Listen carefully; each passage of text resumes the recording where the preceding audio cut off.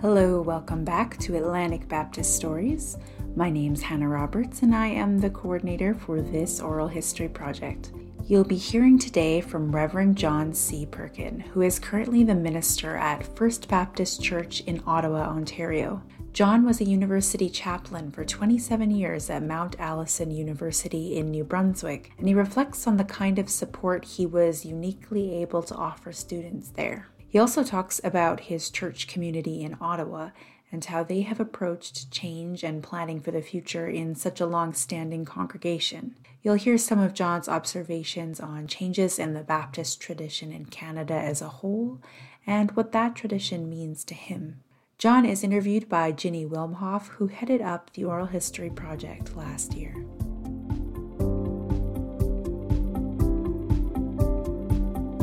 I was raised in a Christian home, went to church as a child, went to church as a young adult. Through my teen years, I never really was not a Christian. I started university at an early age. I was barely 16 when I started, and I was involved both in my home church and in the university chapel. And after I graduated, I was getting ready to go to England for graduate study, and that's the point at which I made the decision to be baptized. Baptism was less, it wasn't even close to being an experience of conversion or coming to the faith. It was really more a sense of, this is my way of anchoring myself to this community of faith which has supported me for the last 10 years. Can you tell me more about your home church, what it was like? I describe Wolfville Baptist as my home church because we moved around a bit when I was young. I was born in Manchester. My father was a minister in a Baptist church in Manchester at the time. A few years later, we moved to Northamptonshire, which was my parents' home area. We lived in the village where my father was born and raised. And he was teaching in Edinburgh. So in the English system, as you know, there's 8-week semesters. So he'd go to Edinburgh for 8 weeks and then come back for 6 weeks between terms and then go again. So we did that for 2 or 3 years, and then he accepted a job at McMaster Divinity College, and we moved to Canada, so I was part of Dundas Baptist. But then at the age of about 10 or 11, I guess, we moved to Wolfville. My father moved to Acadia. And so from 10 until 20, I was part of Wolfville Baptist. That was my home church. Those were formative years, because I was an adolescent and then I was a teen, but not just a teen. I was a teen in university, and it was a very welcoming church. When I was in high school, my high school science teacher also was my boys' club leader, and so Sunday mornings we would go down and have boys' club down in the basement of the church. And so was that like Boy Scouts? No, it was like Sunday school, but for boys. Okay. So it was teenage boys. So it was not a class. It was everybody from like 12 to 18, I think. But it was all boys. And it was good. It gave me a sense of belonging. And it gave me an appreciation that, this man who was my science teacher also had a very deep faith and was interested in church. There were 3 people that stood out in that church for me. One was a retired minister. He had been minister of Wolfville Baptist, and he seemed ancient to me. I mean, he may have been 70, he may have been 80, he may have been 90, but anyway, he was always very interested in me and thought I had the capacity, the gifts, the calling to ministry. And he'd always tell me this: I think you should be in ministry.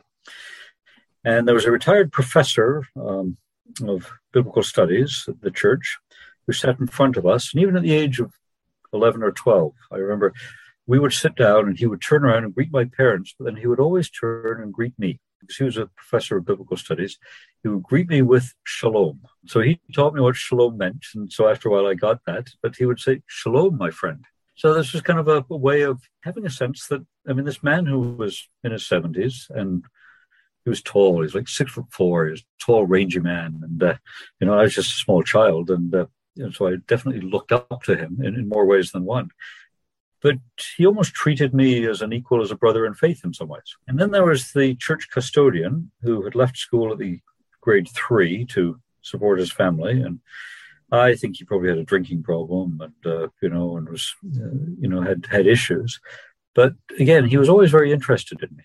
And he thought I should go into ministry. And he was so impressed with me, and I had taken part in services from time to time. When I graduated from high school, he showed up because he was so proud of me. And so these three people, Dr. Olson and Dr. Levy and Ken, whose last name I don't remember,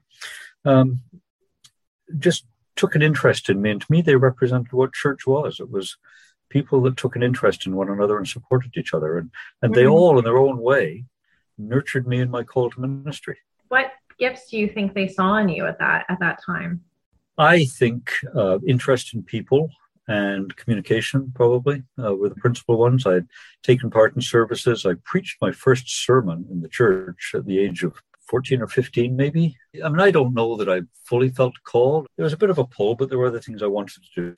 So I did my graduate work overseas. I came back to Canada. I was working at the university. I was supposed to go to Grenada to teach school down there. I had a job lined up to go and teach. Even had a little bungalow picked out, mango trees growing in the backyard. It was, I was going to go and teach English and history at a school in Grenada. And then they had a revolution, and Ronald Reagan sent in the U.S. Marines. And I got a message from a Canadian who had just left Grenada saying, "Message from the principal, don't come." So I ended up going back to school again to do a graduate degree, and halfway through my graduate degree, and so this is 6 years into university, I wanted a break, and I wanted to Winnipeg to visit a friend of mine who was a minister, one of my university mates. And instead of staying there for 2 weeks, I stayed for about 5 weeks. And at the end of 5 weeks, I had made the pledge to come back and serve as the youth pastor in the church for a year. And I would live with him. I would get minimal pay, and I would be working on my thesis for my graduate degree, but I would be doing youth ministry. And he started getting me involved in Sunday morning worship. And I realized at the end of the year, I had offers from 2 other churches to come and serve as youth minister in their churches. And I made, in a sense, I think 3 commitments. One was that I was going to go into ministry. It was just felt right. It was giving in to the calling that had always been there, but now I was doing it. Mm-hmm. So the second part of the commitment was I'm going back to school and I'm going to do the degree and I'm going to go into it properly. And the third part of it was a little bit tongue in cheek. I am never going to do youth work again, and it was not my thing. And so I made preparations to go to McMaster and prepare for ministry. So I took on the student pastorate when I was 27. And I was still thinking of myself as pretty young and inexperienced. I can't even remember what happened, but something happened at the church. One of the oldest and most venerable of the deacons came to me at the beginning of this crisis, and I remember his words, something along the lines of, "This is very good. I'm glad you're here. Times like this, we just really need a minister." And so he wasn't looking on me as a student that he was shaping. He was looking on me in all my inexperience as the one that was going to guide them through this difficulty.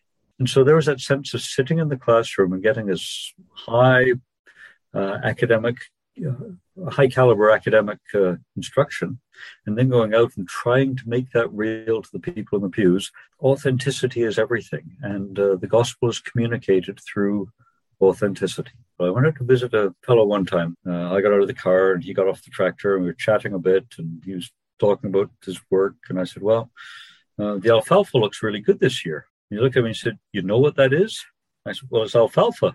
And he says, "There haven't been too many ministers who would know alfalfa from hay." And, that small thing impressed the heck out of him. And the next Sunday he was in church. I mean, those are small things, but they're huge, right? Right. So would you like to talk more about being the chaplain at Mount A? I could talk for hours about my time at Mount A. In many ways, I saw it as a great fit for me because of that balance between the academic environment and the pastoral work. I think something ministers often lose sight of in ministry is that there's a secular world out there because you're immersed in the church and the people that you interact with are church people. The university I wasn't always interacting with church people, but it was a good balance for me. Plus, no one really had any idea what the chaplain was supposed to do. And so I could kind of create the position in the way I wanted to, because I can, and I will, quote my job description verbatim from memory. When I was hired in 1993, my contract said, "It is the work of the university chaplain to nurture spiritual life on campus." That was my job description. That was it? There was nothing else? That was it. That was the whole job description. So I did that. So it was a question of reminding people of the importance of spirituality and faith and religion and being that presence. It was being that presence in pastoral ways and in critical moments and important moments. I mean, not just the critical moments of crisis, of death, of illness, of existential angst, but the critical moments of celebration and joy and all the rest. And then also being grounded in that community of faith and its worship. So what was the chapel community like? I know it changed over the course of the 27 years. It changed over the course of 27 years. When I first arrived, I started building it up from next to nothing. I was the fifth chaplain in a 5-year period. And, the first couple of years, we would have a congregation in the chapel of anywhere from 50 to 75 people. And, over the years, that started to decline, of course, as fit the demographics of the country. Worship, for me, never lost its importance, but it lost its importance to everybody else. How much time should you be investing in this? Pastoral care and counselling took on greater importance. When I first arrived at Mount A, the statistics nationally, I think probably Mount A fit this, were that somewhere between 3 and 5% of the student body or young adults were dealing with mental health issues. By the time I left there almost 30 years later, the statistics across Canada were that somewhere between 30 and 35% of students are dealing with mental health issues. So being a part of that response, not just being another secular counselor, but offering a different kind of response. And a response of presence, a response of offering meaning in that face of that kind of existential angst that I referred to earlier. Because bottom line for many students was that their issues, whether they came as, I'm not sure if I'm homosexual or heterosexual or bisexual, or I've just broken up with my boyfriend, or I don't know what I should major in, or my parents are getting divorced. I mean, it doesn't matter what the issue. For a young adult, it comes down to a sense of this affects my sense of identity, meaning, and purpose. And those are the big issues for young adults. And I'm not sure our secular counselors, with their cognitive behavioral approach, were responding to the big questions of who am I, what's it all about, where am I going? And I think that's something that religion and spirituality can and must answer. But I remember one convocation, the woman came up and said, I just had to shake the hand of the chaplain who's done so much for my son, the Baptist chaplain who got my son to come back to synagogue with me.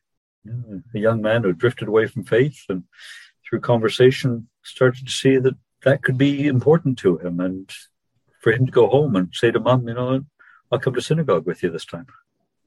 Can you tell me a bit about your current church? Sure. Yeah. I mean, it's a historic church in the sense that it's kind of was the founding church for many other churches in Ottawa. It's been here since before Canada was a country.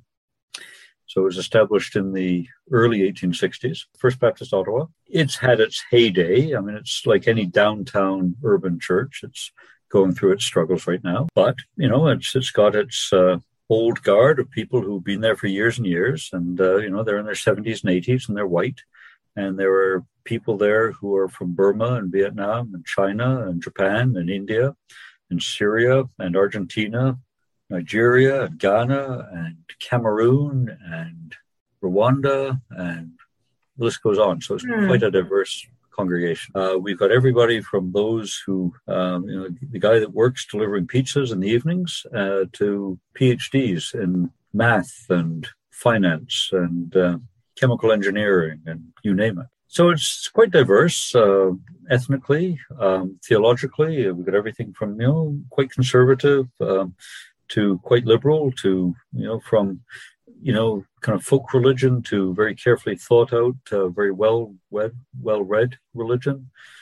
Yeah, mostly older folks, but younger families, younger folks coming in.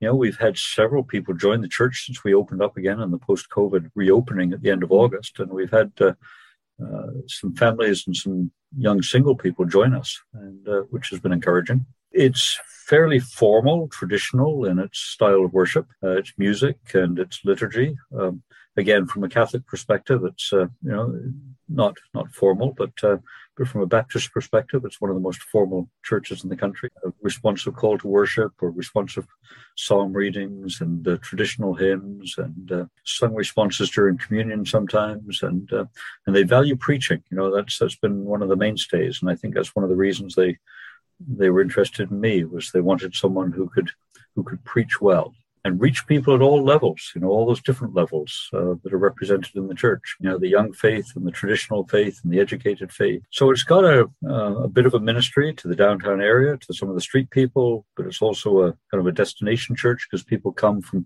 all over the city. I mean, there are people that drive half an hour on a Sunday morning to get there. And there's challenges to an aging building and an aging congregation. We're going through a strategic planning process. And there's potential. There's a little bit of money that's going to run out at some point, but there have been bequests made that has given some money. And one of the considerations is, how are we going to use this? We hire a second minister to, at least in the short term, to see what we can do to engage in a robust ministry. How do you hold together a congregation that has that kind of diversity? That sense that what we hold in common, and we begin with Christ as Lord, is far more significant than what we don't necessarily agree on. And Baptists are not creedalists. We don't have creeds. But the one thing all Baptists are supposed to agree on is Christ as Lord. And that is so central, so foundational, so huge, that we can disagree on other things. But we hold that, that this person Christ, with whom I have a relationship in whatever form and however I understand it, who works in me by the Spirit, and that relationship shapes and transforms and changes my life. We're all on that same page. And beyond that we have this good news that we are bid to share with others. We might disagree on how we're supposed to share it and what we're supposed to do in sharing it, but we have this sense that we hold this mission, that what we celebrate is the good news of the gospel, and that's so good it should be shared. I may be being a little oversimplistic, but I think those are some of the things, the nuts and bolts we have to work out. But the big things we hold.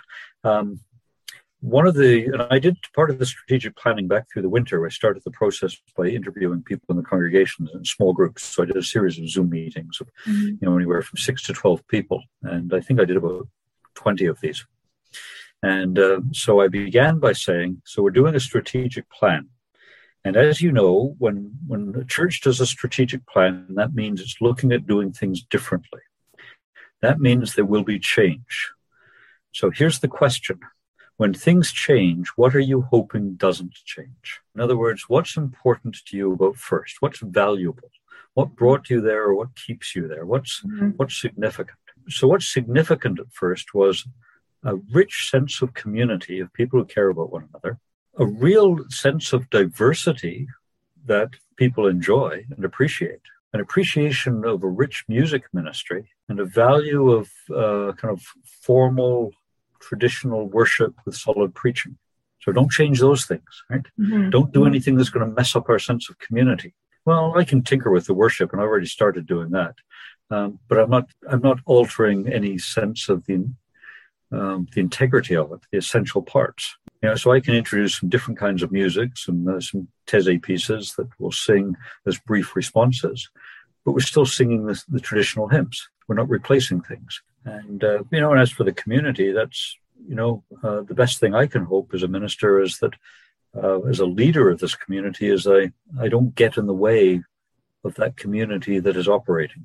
I need to be very careful when I start thinking about what do I need to do to nurture community, that in fact I'm not doing something to muck it up because it's already working. So one of the most effective things I can do is stay with the status quo or stay out of the way, and rejoice in some of the things that are happening. How would you characterize a Baptist? Like, what does being Baptist mean to you? Well, what it means to me and what it means to other Baptists might be different, but being Baptist means an autonomy of the local congregation. So there is not a top-down authority telling this church what to believe or how to act. So we are in association with other Baptists, but we have an autonomy around our belief and our practice. And that applies to the individuals as well. So again, that diversity in the congregation, that people in the church can believe kind of what they choose to believe because we hold to one central thing in common, that centrality of Christ as Lord. And being Baptist means that however we understand it, and people understand it in different ways, that we have a relationship with Christ. That we have this, that it is not a disembodied, abstract concept, that somehow we enter into a relationship with the person, with God, revealed in the person of Christ and made manifest in the Spirit. Mm-hmm. Somehow there is this transformational relationship. Being Baptist means that we are rooted in Scripture. We are not fundamentalists, so we don't idolize Scripture, but and we tend to run Scripture through the filters of tradition and experience and reason, but we're still very much rooted in Scripture. A Baptist, if you step into a Baptist church, and the minister steps up to read Scripture and announces the text, you will hear a rustling of pages because everybody in the pews is turning to their own copy that they've lugged in with them. Have you seen that the diversity has changed within the church as a whole, not particularly at First Baptist, but in the Baptist church as a whole throughout your life? Well, I will say that in Canada, and this comes both from my observations as a minister, but also from my studies as an academic, because one of the things that my scholarship included was Canadian church and culture. And the short version is, and this might sound a bit cynical or a bit negative, but in the Baptist church in Canada, there was this sense of diversity. We had a big enough tent that it encompassed all people. But what's happened over the last 30 years, since the 80s, is that Canadian Baptists have been largely influenced by American evangelicalism. And that has taken root. And so there's a much more dominant uniformity. And that particular American style of evangelicalism, as it's manifest in Canadian Baptist churches, is not welcoming of diversity. It strives for, along with all those other things that go with American evangelicalism, its conservative form. And I say capital E evangelicalism because I see myself as evangelical, small e. But that's a word that has come to have a specific meaning. And I refuse to give it up to that particular conservative group that votes Republican and believes in Second Amendment rights and is dead set against certain social things like abortion and homosexuality and so on. And so it comes as a package. And so instead of in the Baptist church having this diversity of views and this ongoing conversation, it's like, this is what we hold to. And so the progressive Baptists are becoming a smaller minority and finding themselves edged out. And not to say they're right or wrong either, but there's much more kind of a uniformity and an Americanism creeping into Canadian Baptists. It's a small P Pentecostal form that didn't used to exist.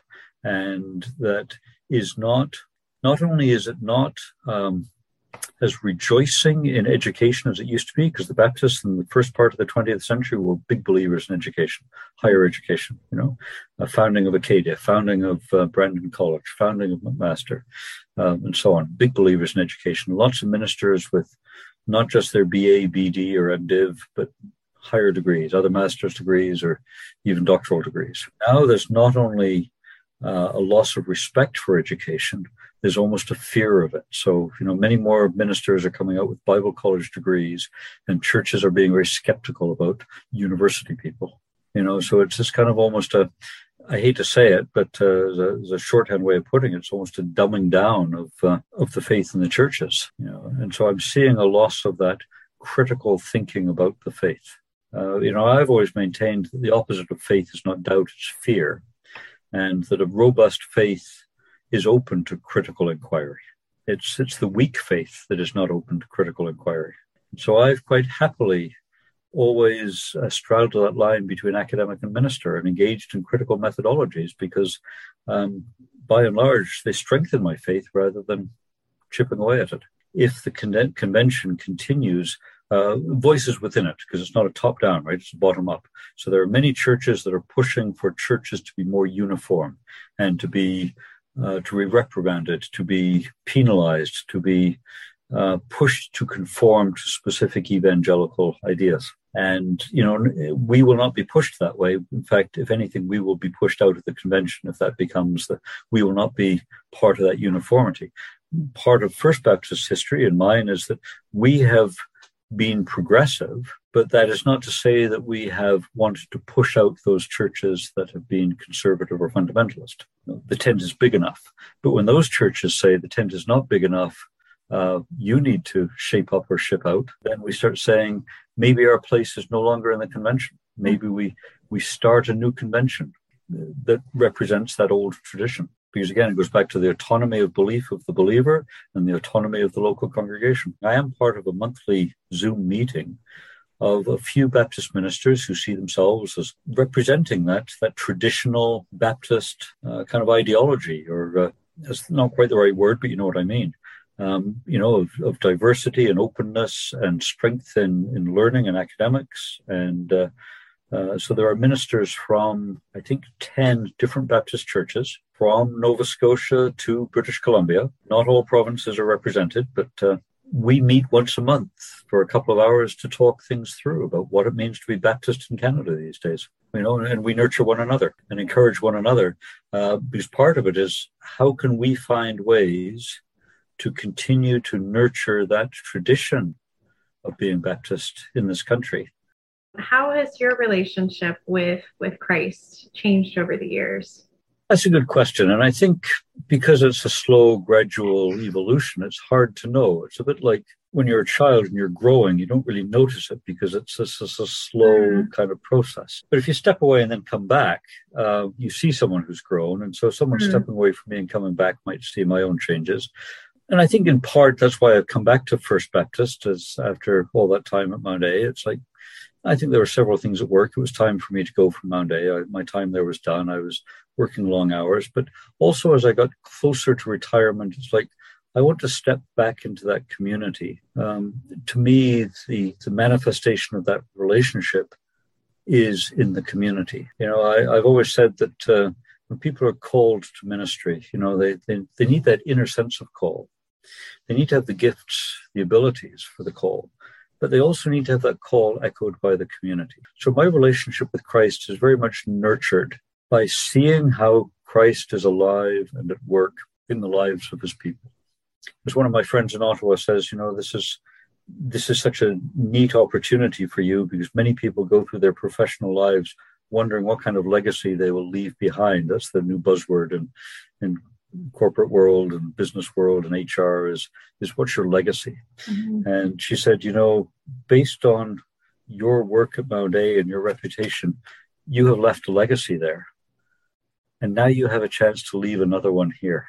Well, I don't know that I'll be here long enough. I don't know that I will do enough. We'll see. But she's right. It's an opportunity to, that Jungian stage of individuation, regenerativity, that in the Erik Erikson's stage of development, that chance to give back, right? When you come towards the end of your life, I'm not quite there yet, but I see it in sight, Mm-hmm. So I'm in my 60s now. What is important is not what I own, but what I leave behind. What can I do for the sake of the kingdom? Thanks to John for sharing his experience with Ginny and with this project. John's interview was longer than I am able to share here, so if you are interested in listening to the whole interview, you can find his and all other raw interview files on our website at acadiadiv.ca/acbas. That is also where you can learn more about the project and how to submit your own story. Thanks for listening, and I'll see you again next week.